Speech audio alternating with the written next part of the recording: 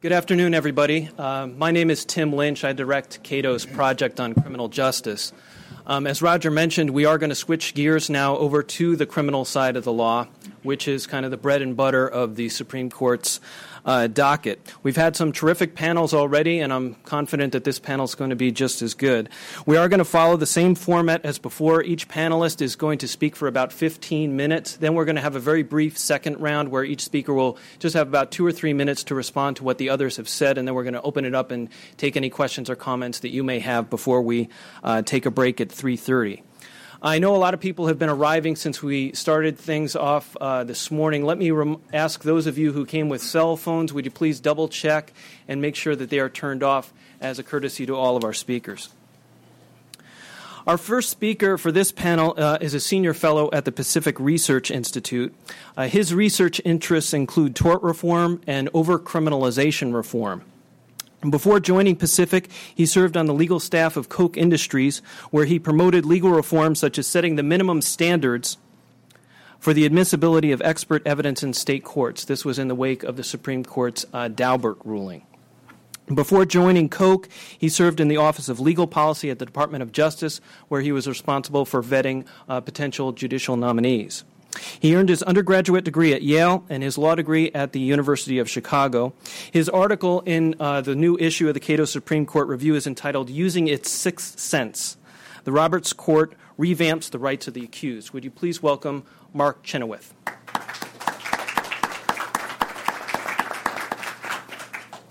Good afternoon.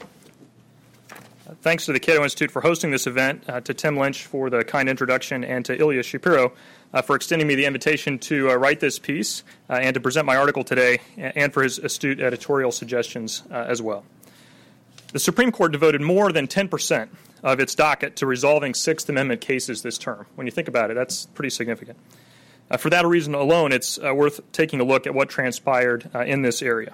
We don't have time here to get into all of the cases, so let me dwell on what I believe to be the two most important and most interesting cases, constitutional criminal procedure cases of the term, Oregon v. ICE and Melendez-Diaz v. Massachusetts.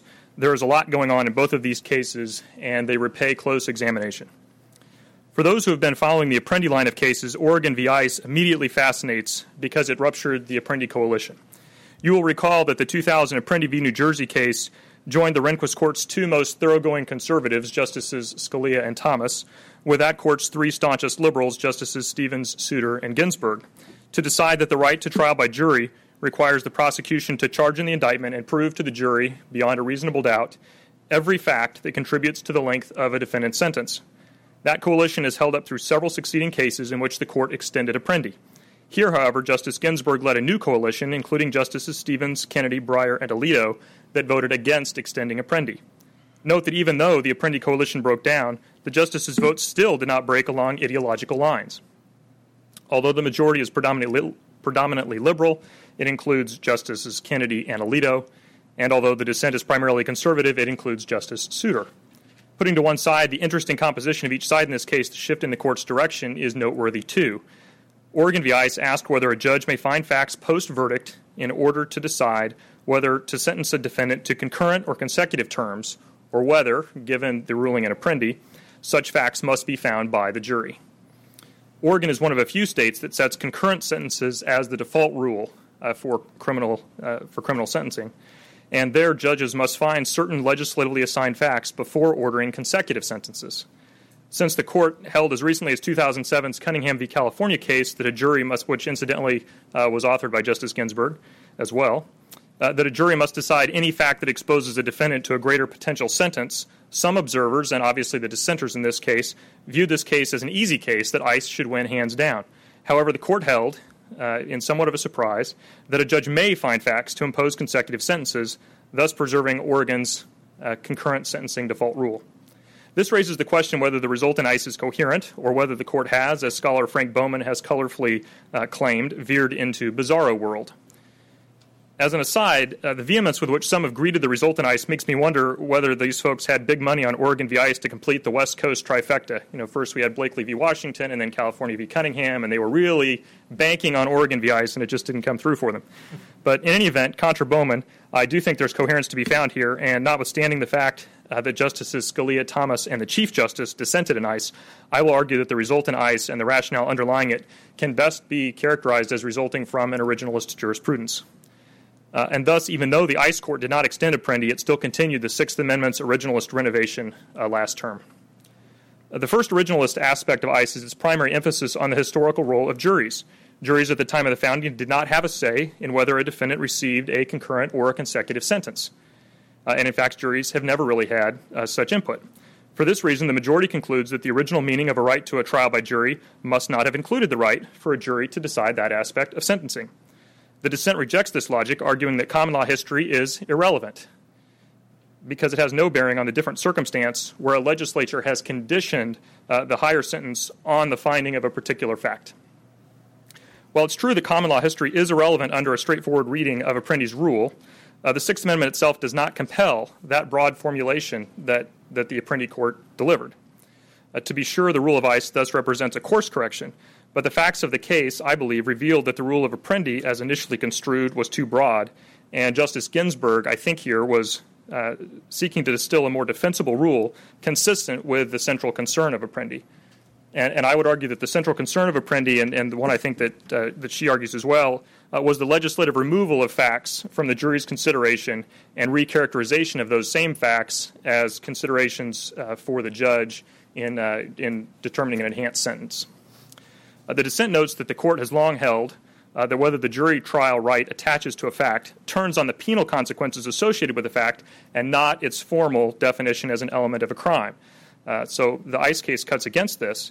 But while the jury right doesn't turn on whether the legislature has formally defined a fact as an element of the crime, I think ICE suggests that facts that are not elements of a crime, like the fact of a prior conviction or the fact of having committed two separate acts as part of the current charged conduct, which was one of the particular facts that the trial judge found in the ICE case, can still be decided by the judge without running afoul of the right to trial by jury.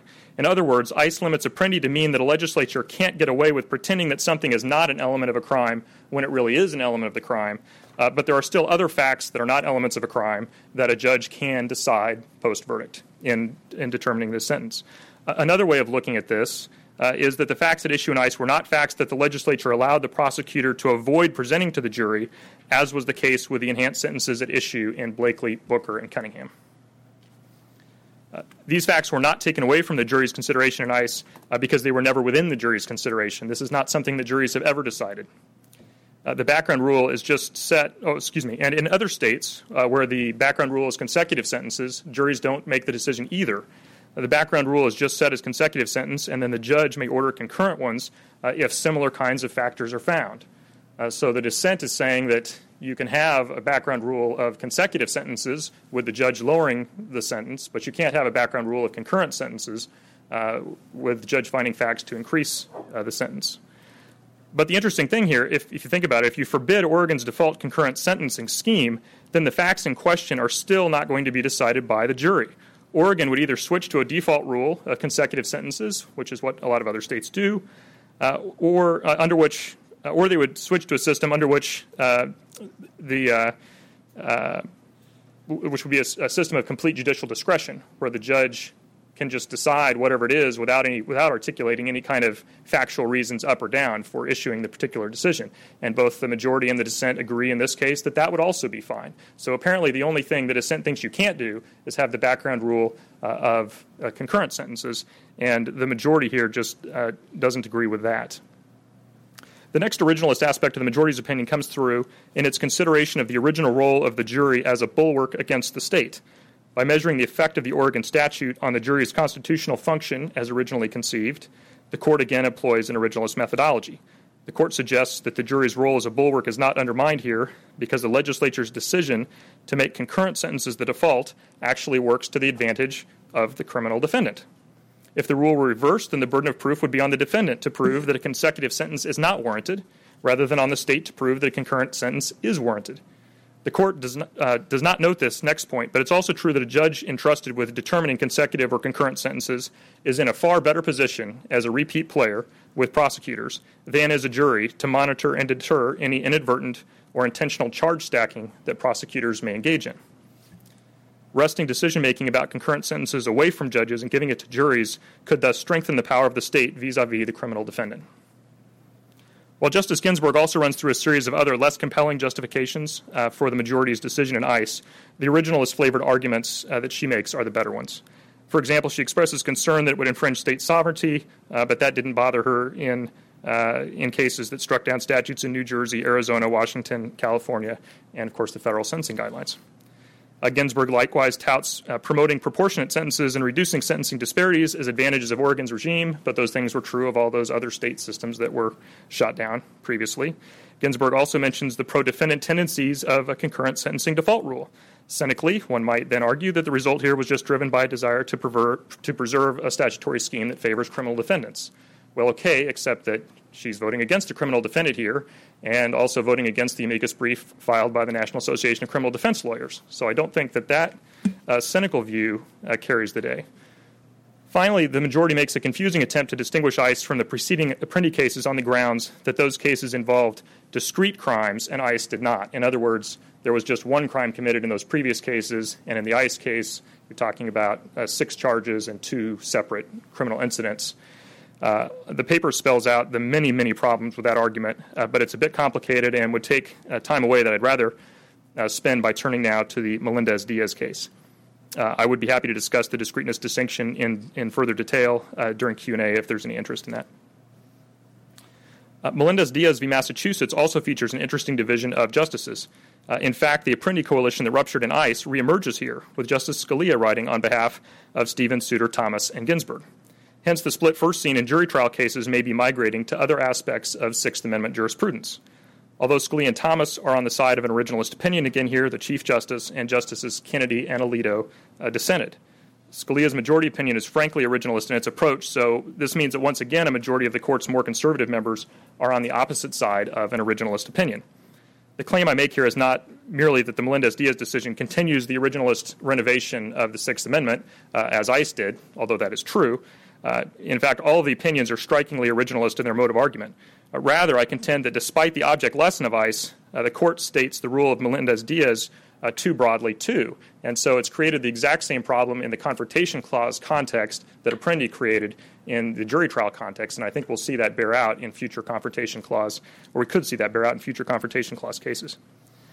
When prosecutors sought to introduce certificates of analysis from the crime lab reporting the weight and identity of the drugs at issue in Melendez-Diaz's trial for cocaine distribution and trafficking, he objected on the ground that Crawford v. Washington's interpretation of the Confrontation Clause required in-court testimony by the lab analysts.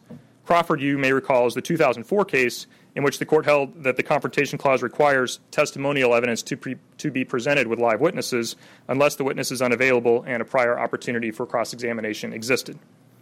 The trial court overruled that objection and admitted the certificates, and the question then framed for the U.S. Supreme Court ultimately was whether the trial court should have construed the certificates of analysis as testimonial affidavits under Crawford, and if so, whether admitting the certificates into evidence violated Melendez-Diaz's right to confront the witnesses against him.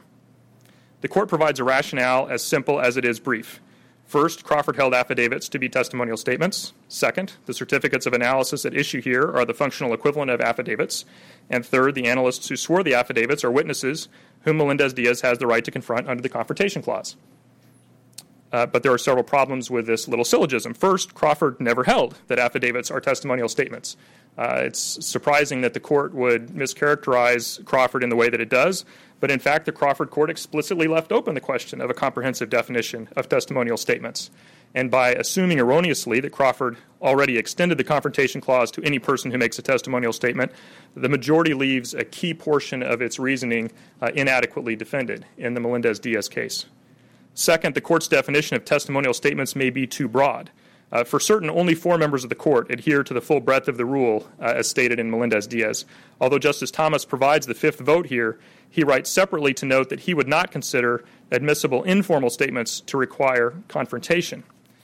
For this reason, Justice Thomas's previous dissent in the 8-1 Hammond v. Indiana case, where he was the only justice who voted to admit evidence that had helped to convict a perpetrator of domestic violence, not one of the single votes from Thomas that you hear people talk about so much, that case becomes newly relevant. In that opinion, Thomas expresses 2 reasons why the Confrontation Clause should be limited to formal statements. First, while he embraces Crawford's reference to a Noah Webster definition of witness as one who bears testimony, Thomas goes further and says, well, we also have to look at what Noah Webster's definition of testimony is. And his definition of testimony is one who gives a solemn declaration. And so Thomas argues that a testimony can't be informal statements. It has to be something that is a solemn declaration. That's a formal statement. And so in this case, because it's an affidavit, Thomas goes along with the majority. But it's pretty clear, as his vote in Hammond indicated and as a prior vote of his in White v. Illinois indicated, in the case of informal statements given to police, Thomas would admit that evidence as not being a violation of the Confrontation Clause. So even though you have a majority, a 5-4 majority here, it's not one that would necessarily survive in that circumstance. I say not necessarily because it could well be that Justice Sotomayor, and I think she will, provide a fifth vote to shore up Melendez-Diaz against this Justice Thomas's lukewarm support for the decision. The other argument that Justice Thomas makes is that the Sixth Amendment framers were concerned with abuses of the Marion bail and committal statutes in England, and essentially he uses that point to reach the same conclusion that informal statements should still be admitted, and that the Confrontation Clause only prevents formal statements from coming in the absence of a witness. A third problem with the court's simple syllogism, as Justice Kennedy argues in dissent, is that lab analysts who swear out affidavits on simple facts, like the identity of the drug in question, look an awful lot like founding era copyists. And copyists were functionaries who swore to the authenticity of copies of state records provided explicitly for trial purposes.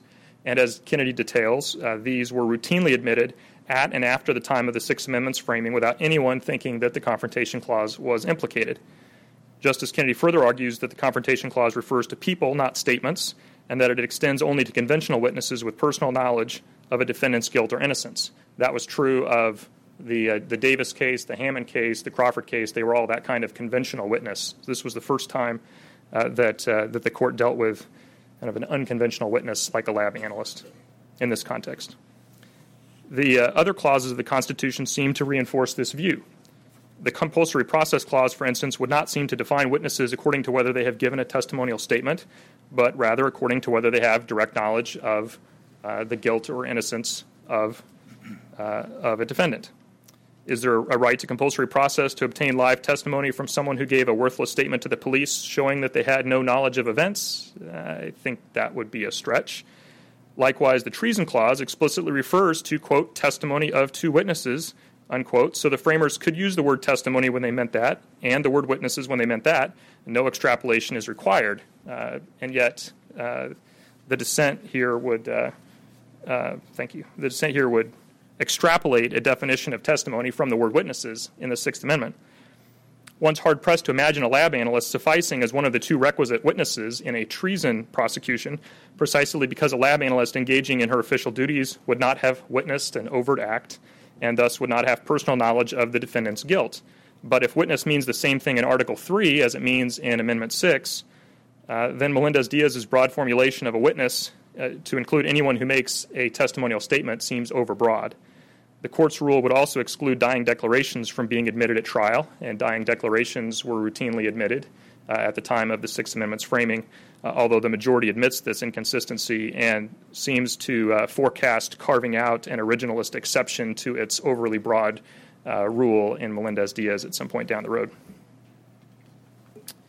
I'll say a quick word about Briscoe v. Virginia, which is a case in which the court granted certiorari 4 days after issuing the decision in Melendez-Diaz v. Massachusetts. The issue in Briscoe v. Virginia is Virginia's notice and demand statute, which the court in Melendez-Diaz says that simple notice and demand statutes are fine. These are ones that say to the criminal defendant, you either have to raise this Confrontation Clause objection when the prosecution tells you it's going to use this evidence without introducing a witness, or you forfeit the right to object to this at trial.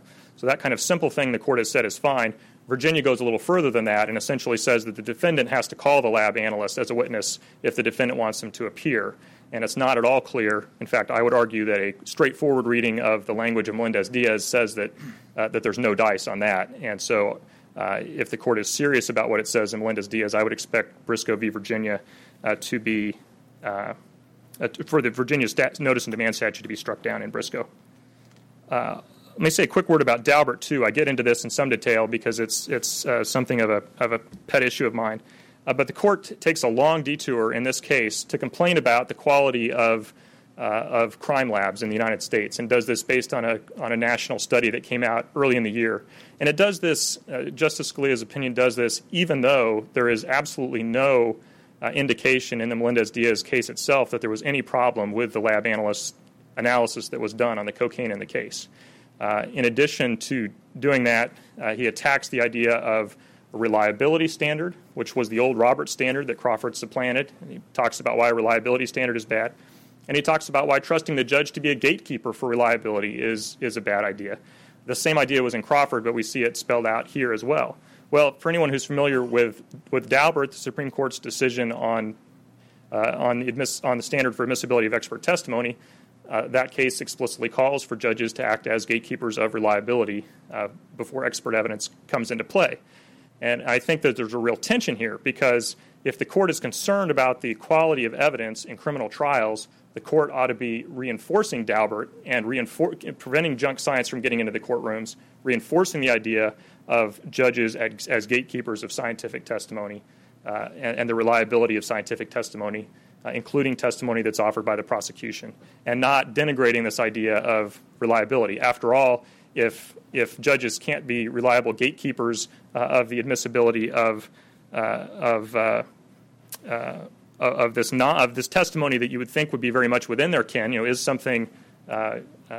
this testimony like that's at issue in ICE? Is this testimony that should come in or shouldn't come in because of these definitions of testimony and witness and so forth? If courts can't be trusted to do that, which is what Scalia says in Melendez-Diaz, how can we trust them to make all these scientific decisions in the Daubert context? So I think there's a real tension there that is unfortunate and was completely unnecessary for deciding the case.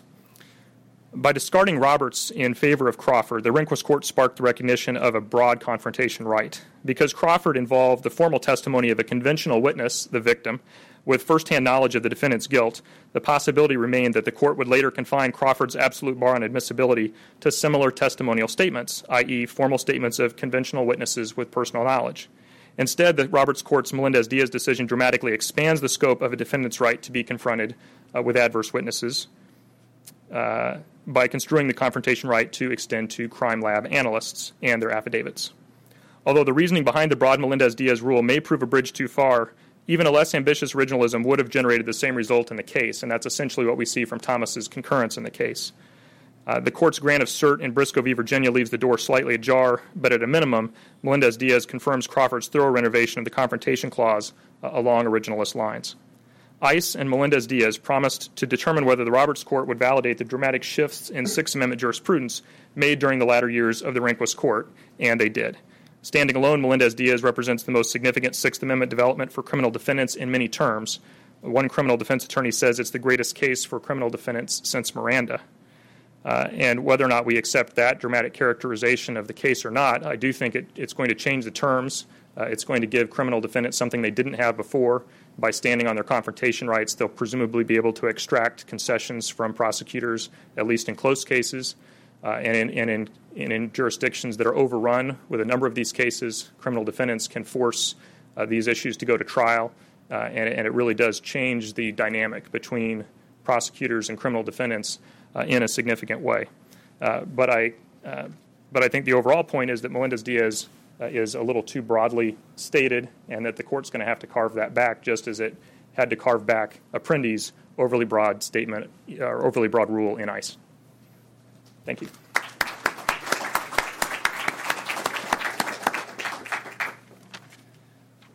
Thanks, Mark. Our second speaker teaches criminal law at Washington and Lee University. Before that, he taught law at William and Mary, and before that, he taught law for many years at the University of Utah, where he was co-director of the Utah Criminal Justice Center. Before moving into academia, he served for several years in the district attorney's office in San Diego. and he earned his undergraduate degree at the University of Southern California and his law degree from Stanford. We at Cato were proud that he accepted our invitation a few years ago to become one of Cato's adjunct scholars, and in that capacity, he recently testified before the House Judiciary Committee on how to approach the problem of inadequate funding for indigent defense counsel. Would you please welcome Professor Eric Luna? Thank you very much, Tim, for that very kind introduction. I want to thank Roger and Ilya and Tim and their colleagues for inviting me to participate today in such a wonderful event. The Supreme Court's most recent term included several Fourth Amendment decisions of popular and academic interest and with some potential jurisprudential import. Each is likely to receive some extended discussion in the scholarship, but in my chapter in the Cato Supreme Court Review, I spent the bulk of my time analyzing what would seem to be the most banal of all Fourth Amendment cases, a decision in Arizona versus Johnson, which arguably was preordained and was a very minor extension, at least from the view of an airplane looking down on the stop and frisk doctrine first articulated by the Supreme Court more than 40 years ago.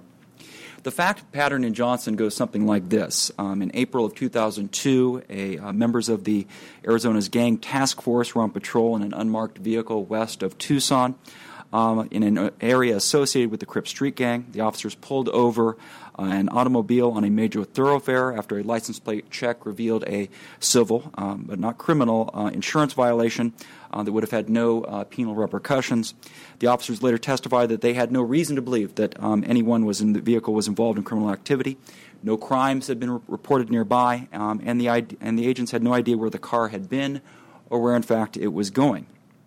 One of the officers trained her attention on the backseat passenger, a young black man named Lemon Johnson. Among other things, the officer found it somewhat suspicious that Johnson had stared at law enforcement agents while they approached the car, as well as the fact that Johnson was wearing all blue clothing. Now, although the officer testified that she had no reason to believe that Johnson was involved in criminal activity and described him as being cooperative throughout their interaction, she still believed that Johnson could be a gang member and wanted to, quote-unquote, gather intelligence about the gang he might be in, a goal that she readily admitted was wholly unrelated to the very reason for the traffic stop to begin with. After ordering Johnson out of the car, the officer directed him to turn around and proceeded to pat him down. And during that frisk, the officer found a gun near Johnson's waist, and a subsequent search revealed marijuana.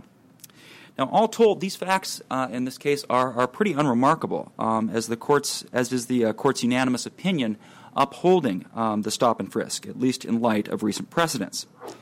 What I would like to suggest here is that this case, Arizona versus Johnson, represents the remarkable proposition that police may frisk a presumptively innocent individual without any suspicion of crime. And more generally, it epitomizes a more general phenomenon, what we might call a doctrinal creep and crawl in constitutional criminal procedure and in Fourth Amendment doctrine. Now, the demands placed on law enforcement are relentless. There's no doubt about that, as is the widely held belief that the Constitution inordinately interferes with law enforcement efforts to prevent, to detect, and to solve crimes. Law enforcement presses the judiciary for change, as we might expect, given the difficult duties that they have and the adversarial nature of their profession. The courts then sometimes acquiesce to these demands by recognizing limited exceptions to the exclusionary rule or to the requirement of probable cause or a warrant. Over time, however, the courts can be pressed to push and to extend an exception, sometimes in small increments, each case founded upon the last, until the point that the rationale for the original justification, for the original opinion, no longer could support the doctrine. A prime example of this is the case that served as the linchpin or the doctrinal underpinning of Johnson versus Arizona and the seminal case in stop and frisk jurisprudence, the Court's 1968 decision in Terry versus Ohio. In an opinion by Chief Justice Earl Warren, the Terry Court concluded that law enforcement may briefly detain an individual for investigatory purposes, what has come to be known as a Terry stop, if it has a reasonable suspicion that that individual has or is involved in committing a crime. If law enforcement then has a reasonable suspicion that the detainee is presently armed and dangerous, it may conduct a limited search of the outer clothing of the individual for weapons, what has now been denominated as a pat-down or a frisk. Although the idea of a stop and frisk under Terry is taken as a given today, Terry was, and to a certain extent still is, a controversial decision. After all, law enforcement is allowed to search and to seize an individual without a warrant, and more importantly, without probable cause. The Terry decision itself recognized that this was quite an undertaking, or quite a power by law enforcement. The frisk in particular, quote, constituted a serious intrusion upon cherished personal security, and it must surely be an annoying, frightening, and perhaps humiliating experience, unquote. In order to conduct a stop, law enforcement had to point to specific, articulable facts that would justify a reasonable officer in believing that a crime has been or was about to be committed. If nothing in the initial stages of that interaction in any way dispelled his or her belief that the officer could then use the power of a frisk to see whether or not that individual was armed and dangerous. Now, a few points deserve to be mentioned here about Terry.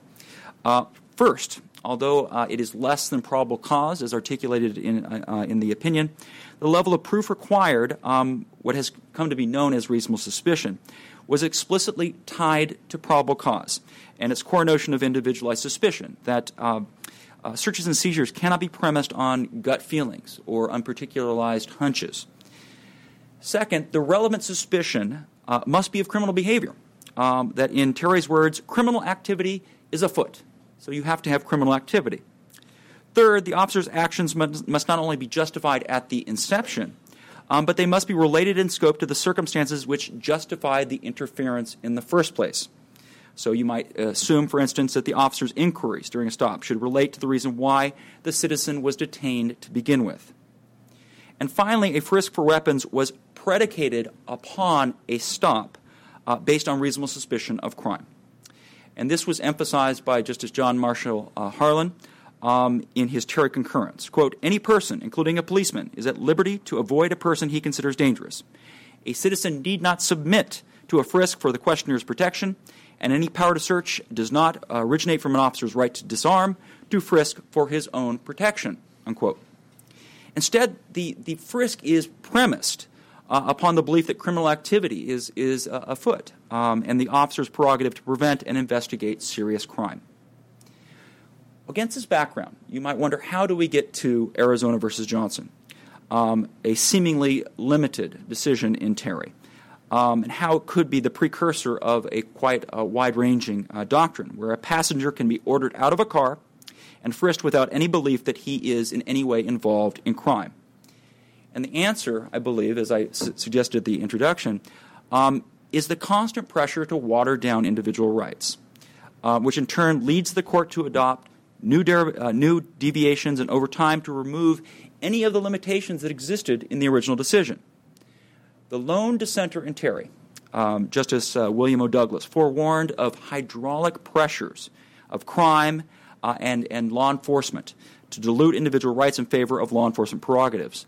And time has shown that Douglas was prescient, as the court has continually deferred to government claims under the Terry rubric, expanded the police authority with each of its decisions, and moving further and further away from the original justifications for Terry to begin with.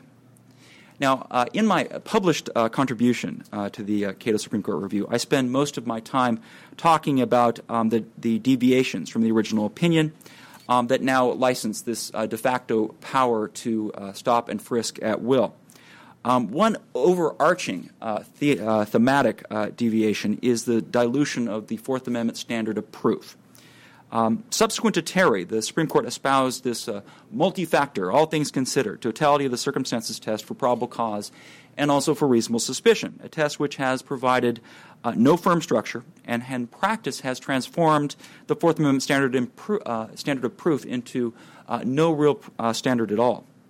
Today, reasonable suspicion can be provided by a series of innocuous details, collectively amounting to lawful activity, subject to innocent explanation, so long as law enforcement could conceivably infer criminal activity was afoot. It can be suspicious, as was true in the Court's 2002 decision in Arvizu, when a driver does not look over at a patrol car based on the officer's experience that most people look over and give him a friendly wave.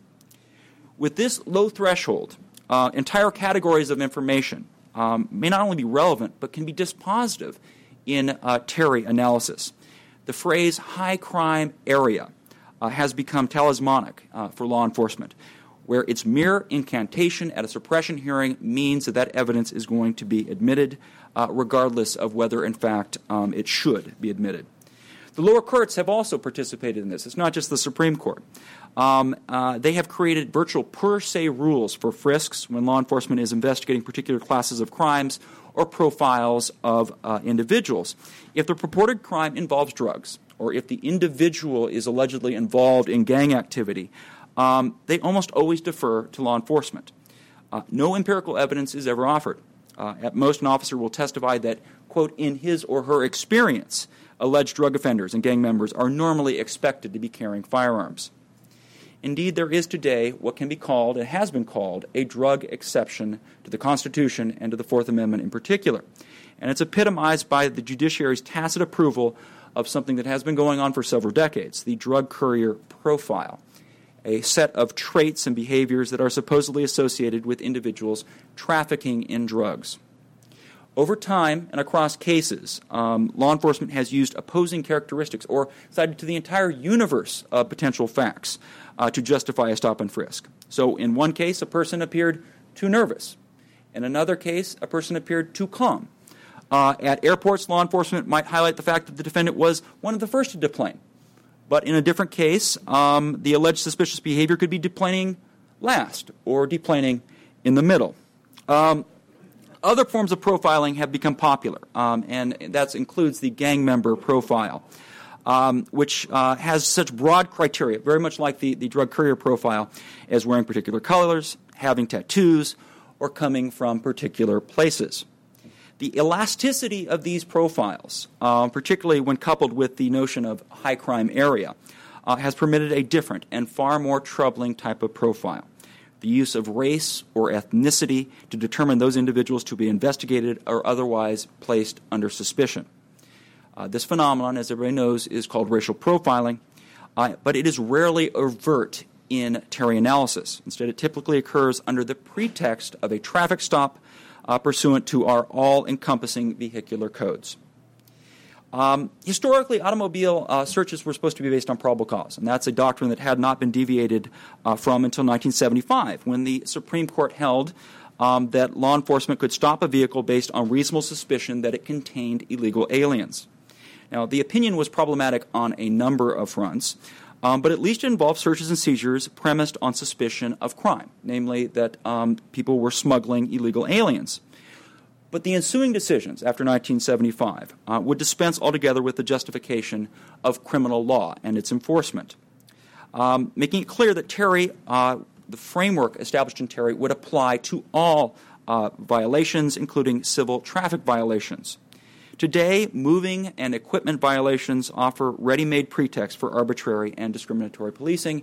You need to simply ask any defense attorney or even sometimes police officers who will admit their use of traffic codes as a pretext. They touch every aspect of the vehicle and their operation, and they employ ambiguous language, my favorite being driving away at an unreasonable speed, and of course the question is unreasonable to whom. As a practical matter, law enforcement needs only follow a car for a couple of blocks. 3 blocks is usually the rule, and they will find something there, some reason to pull that individual over. So you have the combination of an all-encompassing vehicle code, you have a Terry application to civil traffic stops, and you have the possibility of some pretty troubling rulings. Let me just briefly mention them. I know my time is short. In 1977, Pennsylvania versus Mims, the court said that you can order a driver out of his or her car, even though you do not have probable cause that a crime has been committed, and even though you do not believe that they actually pose, or there's no information that they pose a threat to public safety. 2 decades later, the same thing happened in a case called Maryland versus Wilson, but now it was applied to the presumptively innocent individual, the passenger. A year before Wilson was decided, the Supreme Court issued its case in Wren versus U.S., a unanimous opinion by the Supreme Court that said that we will not look into the subjective motivations of officers. So if they conduct a stop and that stop was at least supposedly based on a traffic violation, the fact that they were actually looking for drugs or other types of crime is irrelevant, and sometimes it can be blatant, as was the case in Johnson. So let me quickly revert back to Johnson and talk about that, and we'll call it. We'll let Orrin take the stage, and we'll talk a little bit more about the Fourth Amendment cases. In this case, the officer focused on Lemon Johnson admitted that she was looking for gang intelligence. She purportedly found it suspicious that he watched the officers approach the car from the back of the vehicle. But of course, Arvizu, if he hadn't looked at her, that would have been suspicious too. They said that he was wearing blue, and that was an indicia of his involvement in the Crip Street Gang. Oddly enough, the driver was wearing red, which is the color of the arch enemies of the Crips, the Bloods. More importantly, the officer admitted that she did not suspect Johnson of criminal activity or even a criminal infraction. He had been cooperative throughout their interaction, and he made no sudden or furtive movements before he was frisked. But after Johnson, a frisk under these circumstances is perfectly permissible. And it stands for the proposition that an individual who has done nothing wrong and may have been completely cooperative can be searched without any suspicion of wrongdoing based on innocuous facts like the color of their clothes. Now, hopefully this doesn't lead to an extension of this rule, a suspicionless frisk doctrine, as we might call it. Maybe the court will find this extension unreasonable. Maybe they'll try to tether the doctrine that has traveled so far from its original theoretical moorings. But given the developments in stop and frisk law and the unanimous opinion in Arizona versus Johnson, I am not particularly optimistic. Again, thank you for having me today, and I look forward to talking with Orrin and Mark and you're answering any questions you might have during the Q&A session.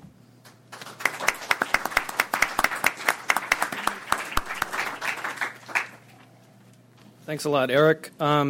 If you've had a chance to peruse the latest issue of the Cato Supreme Court Review, you would have noticed that there's 3 articles in the latest issue on the criminal law, one by Mark Chenoweth, one by Eric Luna. The third article in this issue is authored by Professor Michael O'Neill, who teaches law at George Mason University. Professor O'Neill could not make it to our event today, but we're very delighted that Professor Orrin Kerr accepted our invitation to come here and share his insights on the key cases that came before the Supreme Court last term. Professor Kerr teaches criminal law over at George Washington University. He's either the author or co-author of several textbooks on criminal procedure and computer crime law, and he's a prolific writer from publishing scholarly articles in the top law journals all the way to posting daily blog posts over at the popular Volokh Conspiracy website.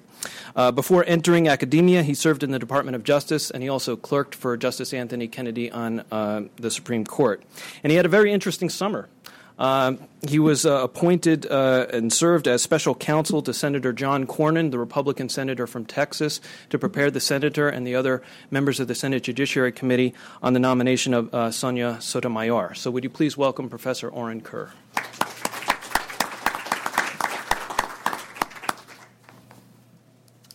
Thank you, Tim, and thank you, Roger and Ilya, as well, for the invitation. I feel I do get the best of all possible worlds. I get to talk to you all without having to write a paper for an academic. It doesn't get any better than that.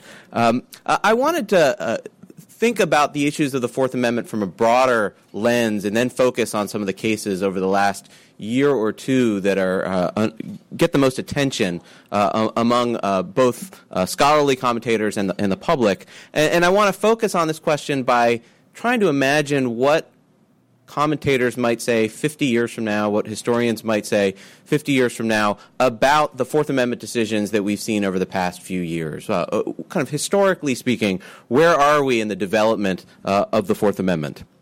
And in order to do that, I need to first tell you what I think the Fourth Amendment means to the justices of the Supreme Court today, and also what I think it's meant over time. So here's a very short version of that. I think what the Fourth Amendment means today, in terms of how the justices of the current Supreme Court treat it, is it's a tool by which generalist judges try to create and impose reasonable restrictions on police practices through judicially created and enforced rules. Now, when you first hear that, you might think, well, how can they do that? Generalist judges probably don't have a lot of experience with the police. As you can imagine, if you are arrested frequently by the police, you have a lot of face-to-face contact with the police. Doesn't go well if you're interested in then being a Supreme Court justice. So most of the justices, maybe they've watched a lot of Law and Order, which is good. Maybe that's where they're getting their perspectives from. Or some of them have some criminal defense work. Several have been prosecutors. Maybe that's their experience. But the modern approach to the Fourth Amendment, which I think really goes back to the 1960s, is this notion that the justices will try to create the rules that all the police in the United States follow. And we're talking trying to count the number of police officers in the U.S. is kind of tricky, but we're talking around 1 million people who have some sort of power to enforce the law as police officers and law enforcement agents. So how did we get here? Well, the Fourth Amendment really wasn't designed to deal with this problem because the Fourth Amendment was written in an area at a time before professional police. As of the 18th century, the problems that the framers of the Constitution were thinking of when they enacted the Fourth Amendment was that of the king's officials who could obtain general warrants that would allow them to go anywhere and enforce any law. These general warrants were not specific as to the place they could go, the crime they could be looking for, the evidence they could be looking for.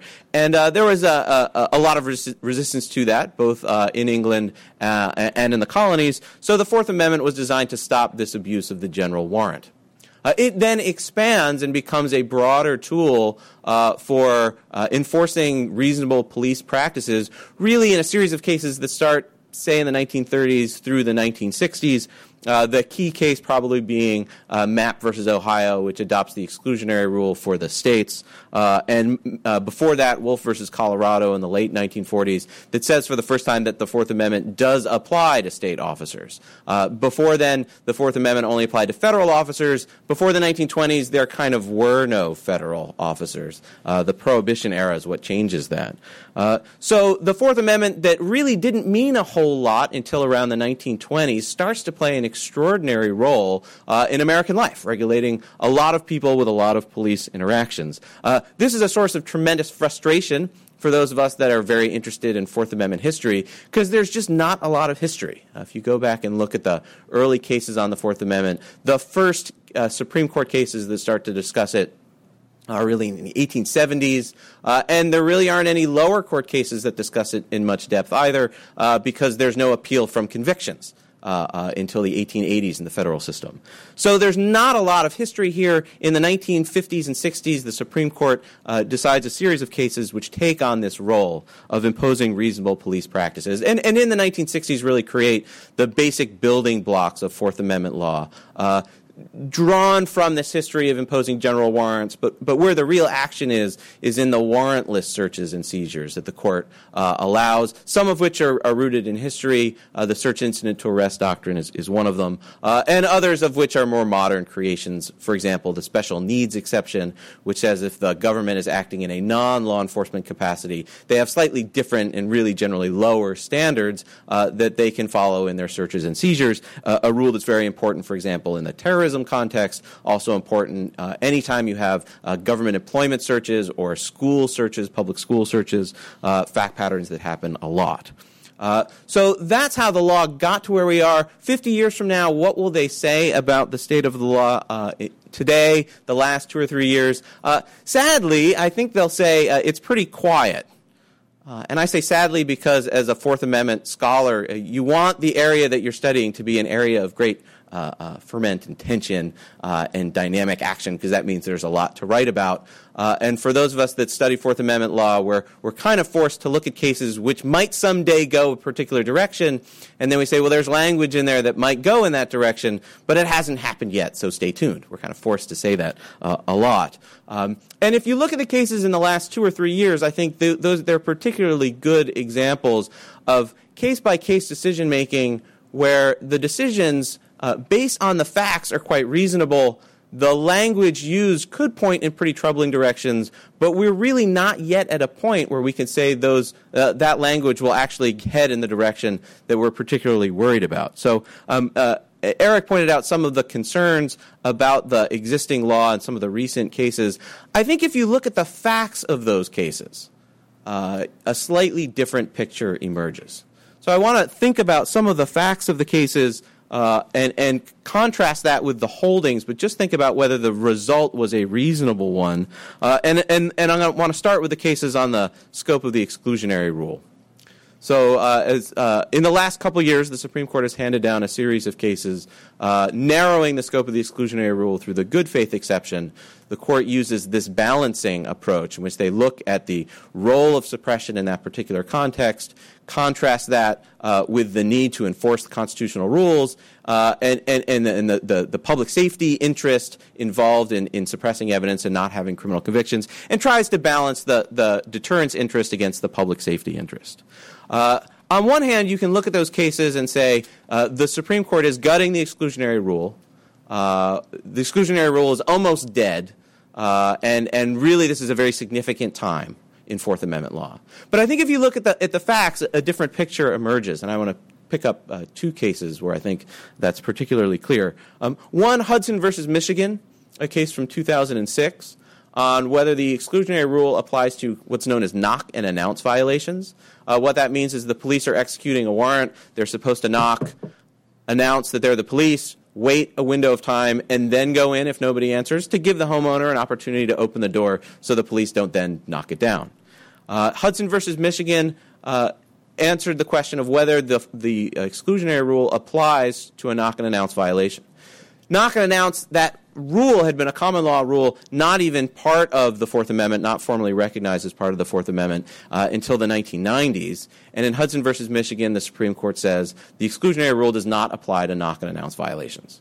There's lots of language in there that could be construed pretty broadly, but if you look just at the facts, what happened in Hudson versus Michigan was there was a claim that the knock and announce rule had been violated. It's quite difficult to know if the knock and announce rule has been violated in terms of who the witnesses are, who can testify as to whether there was a knock on the door. Officers generally will say yes. The homeowner might say no. Maybe the homeowner didn't hear. Exactly how much time passed before the police barged in? Was it 10 seconds? Was it 15 seconds? Was it 5 seconds? It's very hard to actually adjudicate that question. It was uncertain in Hudson versus Michigan if the knock and announce rule had actually been violated. The court assumed it was, and then said, even if it's been violated, there's no suppression for that. Whatever you think of the language in the opinion, I think that result makes sense in light of the broad preference the Supreme Court has said for obtaining warrants. So the Supreme Court has repeatedly tried to create rules that encourage police officers to obtain warrants, the idea being that if the police have an easier time, if they obtain a warrant, they'll be more likely to get a warrant.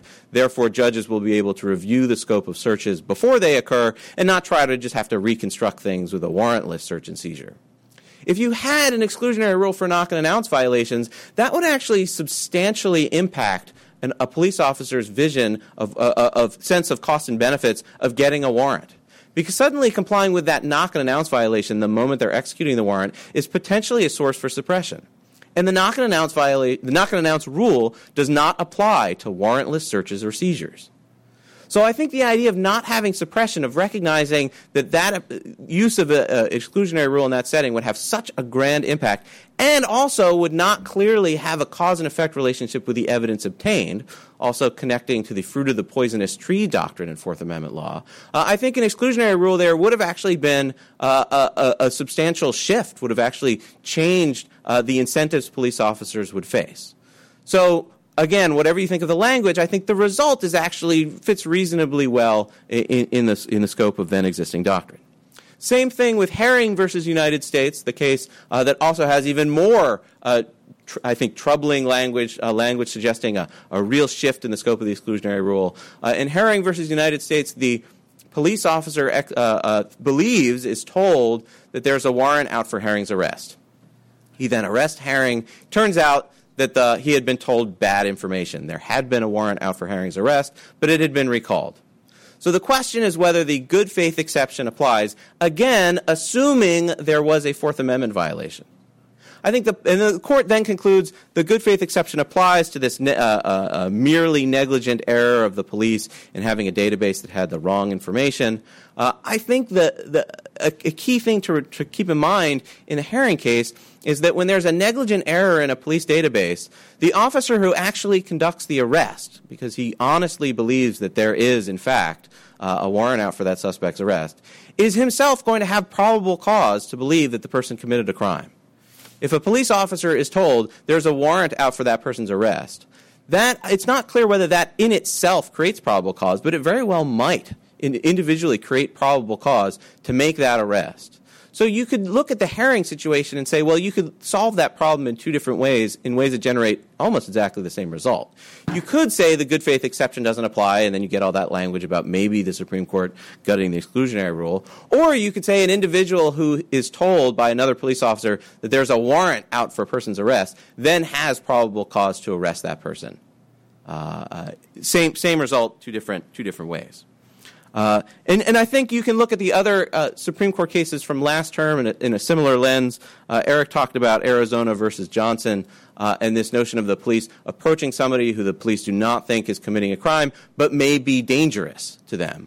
I think to the justices that comes off as a decision about whether the police can frisk somebody who the officer reasonably thinks might shoot them, to which the justices say, yeah, they can do that. We don't want officers to be worried about thinking that somebody might actually have a gun, might have a knife, might have a weapon, but not feeling that they can frisk the person in that situation until they somehow connect that person to a crime. I think just on a straight public safety rationale, that's the kind of thing where just a common sense, it's a slight extension of the cases, it's implicit in some of the cases, but if you just look at those facts and say, should the officer be allowed to check if the person has a gun, I think then the decision looks much more consistent with pre-existing law. As well, Arizona versus Gant, a case which actually turned pretty significantly in the area of the search incident to arrest exception. This is the case on whether the police can arrest somebody for a driving violation and then search the car, even if they have no connection, no reason to believe that there's evidence relating to the arrest inside the car. Most circuits had said that was allowed. The Supreme Court had come pretty close to saying that in the Thornton case in 2004. Arizona versus Gant changes direction and says, no, that's no longer permitted. Does that mean there's a significant extension of the Fourth Amendment? Well, in some of the language, it does seem that way. Practically speaking, it's a tremendously significant case. At the same time, if you look at the facts, once again, I think you say, well, look at those facts. There's no reason that the officer arrests the person, puts him in the back of the squad car. Why search the car? Why search the car? You can come up with, the officer's looking for a gun, the officer's looking for drugs, but it doesn't have any connection to the actual reason of the arrest. So while it's a significant change in Fourth Amendment law in a practical sense, there are a lot of these fact patterns a lot like that of Arizona versus Gant. From the overall sort of direction of Fourth Amendment law, I think it really is a narrow case-by-case kind of answer to a very specific problem involving automobile arrests. So in terms of what somebody might think 50 years from now about the direction of Fourth Amendment law, I think this would be considered a pretty quiet time with a lot of very specific case-by-case sort of decisions. The big variable, of course, and here my crystal ball unfortunately fails, is what will happen in the future. The interesting change is now, of course, we have a new justice. We no longer have Justice Souter on the court.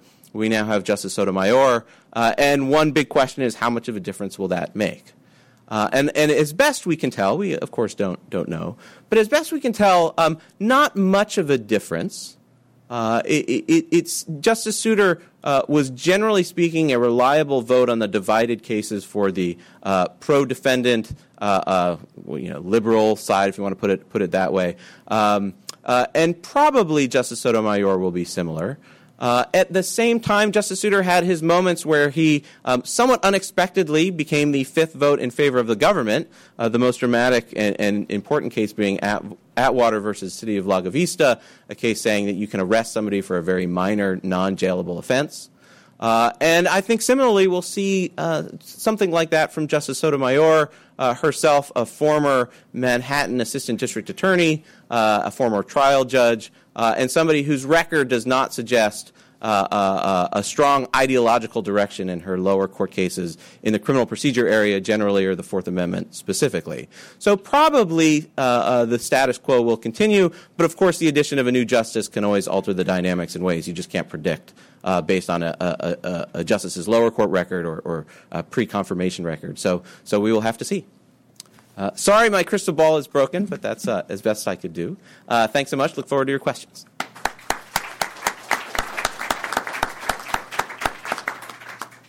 Okay, we're going to have a very brief second round where the panelists are going to have an opportunity to respond to what the other has said. Mark?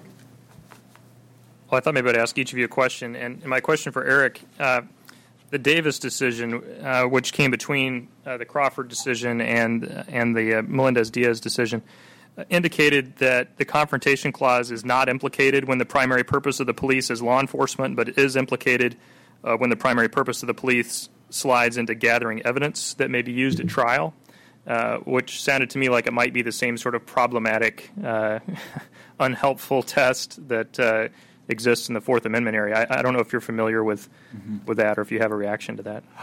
To me, it seems it's a little bit of a wordplay, and I have to admit I'm not an evidence scholar, not a Confrontation Clause an author in that area.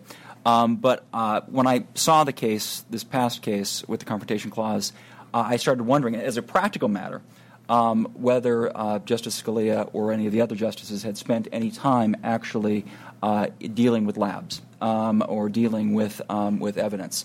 The backlog there is enormous, and the idea that cases are that somehow we're going to have some solution. I think the proposed solution was something like having a supervisor testify. I don't know why that necessarily solves the problem that Scalia has and his colleagues have presented. But in a way, you could say both Sixth Amendment cases, and maybe for good reasons, because, again, the Confrontation Clause arguments, I can understand the Crawford argument, and I can support it. The same thing with regards to Booker Blakely stemming back to Apprendi. But it's almost to a certain extent like they didn't think out what might happen in 5 years. And this case seems to me to be a perfect example that in the coming years we'll see some repercussions that I don't know that the court, you almost have to throw it to someone who clerk like Oren, I don't know that they fully thought it out as to what they're going to see in a few years. Do you want to put another point on the table, Eric? Oh, sure. I enjoyed, as always, Oren is one of the leading scholars in the Fourth Amendment area, and I enjoyed his comments. I think what my question, first thing about the response that the Supreme Court justices had, that they shouldn't have to, and I think it's actually drawn to a certain extent from one of Harlan's, it might have been Harlan's concurrence about that an officer shouldn't have to ask a question and expect the response is going to be a bullet. I understand that argument, and I understand why the justices might feel that way. My concern, and the concern with this particular case in Johnson, is the predicate. What was the basis to believe that this individual actually was packing heat? Well, he wore blue, and he was in not in a high crime area or in a gang related area. He was east of that area, and there was a police scanner in the car. I don't know how that necessarily leads as a matter of logic to this guy is in fact packing heat and should be frisked. So it's not that I think the court was wrong to be concerned about officer safety. I'm just a little bit concerned about what will provide the basis for that. As for the Herring case, what I find interesting is how the court vacillates back and forth between the twin, and I actually think there are three rationales for the exclusionary rule. One is the idea of deterrence. The other is this concern about the Supreme Court and putting its imprimatur on bad behavior by police. And the third, which rarely gets mentioned, is the notion of individual rights, which seems to me to be should be important, that when there's a right, there's a remedy. And what you see is the court will talk about deterrence in Herring and in previous cases when it leads to a result, surprisingly, in favor of law enforcement. Then it will talk about individual rights when it deals with standing, which is whether or not an individual can raise a particular claim. And that also leads to that defendant losing the case. And so I wonder sometimes whether some outcome-based jurisprudence is going on. And then the last point with Herring is I think Herring actually represents what I was concerned about, this slight deviations, because you've got to remember the first case, Leon, was the argument was that you cannot deter law enforcement for errors made by the judiciary. A little while later, they said, well, there was a statute that allowed this, and you can't deter law enforcement for errors made by lawmakers. Well, now we have Herring where you can't deter law enforcement for errors made by law enforcement. And I don't see how that you can see how each decision serves as the first line in the next decision, but you look at the very beginning, and it doesn't justify the conclusion that the court just raised, at least in my mind. Great. Just to ask some questions back to Eric. I'm curious, Eric, what you make of the cases that the Supreme Court hands down that cut the other direction. So Arizona versus Gantt, one prominent example. Mm-hmm. Georgia versus Randolph comes to mind from 2 terms ago. The court's cases seem there are definitely decisions that the police are happy with, but there are a couple others that cut back and they can be pretty significant. I think like the Gantt case. Right. How does that factor into your overall sense of this case by case development being sort of one-sided? Sure, and I have to admit, I'm not saying it's one-sided. I've cherry-picked some cases, obviously, that I find to be problematic. Gantt, to me, and all you have to do is look at a previous decision called Thornton, where Justice Scalia let everybody know, I think this doctrine is ridiculous. The guy is handcuffed and he's in the back of a police cruiser, and you're concerned about officer safety. That the individual might actually somehow, and I think the phrase was by Judge Goldberg, the late Judge Goldberg, that an individual is possessed with the powers of Hercules and the skills of Houdini, that somehow they're going to get out of that and be able to rush and get a weapon and hurt a law enforcement officer. And Scalia says this is ridiculous. It should be based on the reasonableness. And I don't agree with Scalia on that, but I can see how the court finally came to the conclusion that the lower court decisions based on this bright line rule in Belton had resulted in some pretty bizarre results. Randolph, I think, is interesting, and I don't know that is this conflict between you could argue that it's a conflict between rights. It's the right of 2 individuals who both possess, who have right to be in a particular home. Which individual gets to predominate? And I could imagine that case shifting back if in a quote unquote Sotomayor court. So I think that is. It doesn't mean that there isn't let's say a slight leaning towards law enforcement when it comes, for example, to Terry. And it doesn't mean that other cases the court won't do what I think is a rational response, as it did in Gantt. Okay, we want to use the last few minutes to take any questions or comments that you may have. Jim Bopp down here.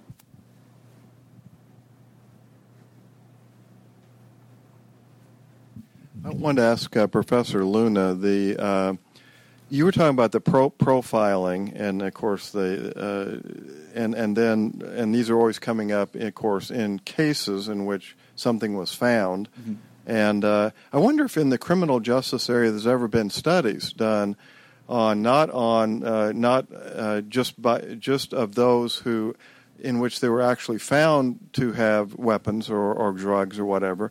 But, over the last 1,000 times that people have been frisked with this particular profile, how often has something been found? Right. And if there isn't studies like that, well, why aren't there? Because it seems like something you could empirically demonstrate the efficacy of. And I'll defer to Oren on this. There was a study by, out of all people who might be profiled, Elliot Spitzer's office about stops and frisks in New York City.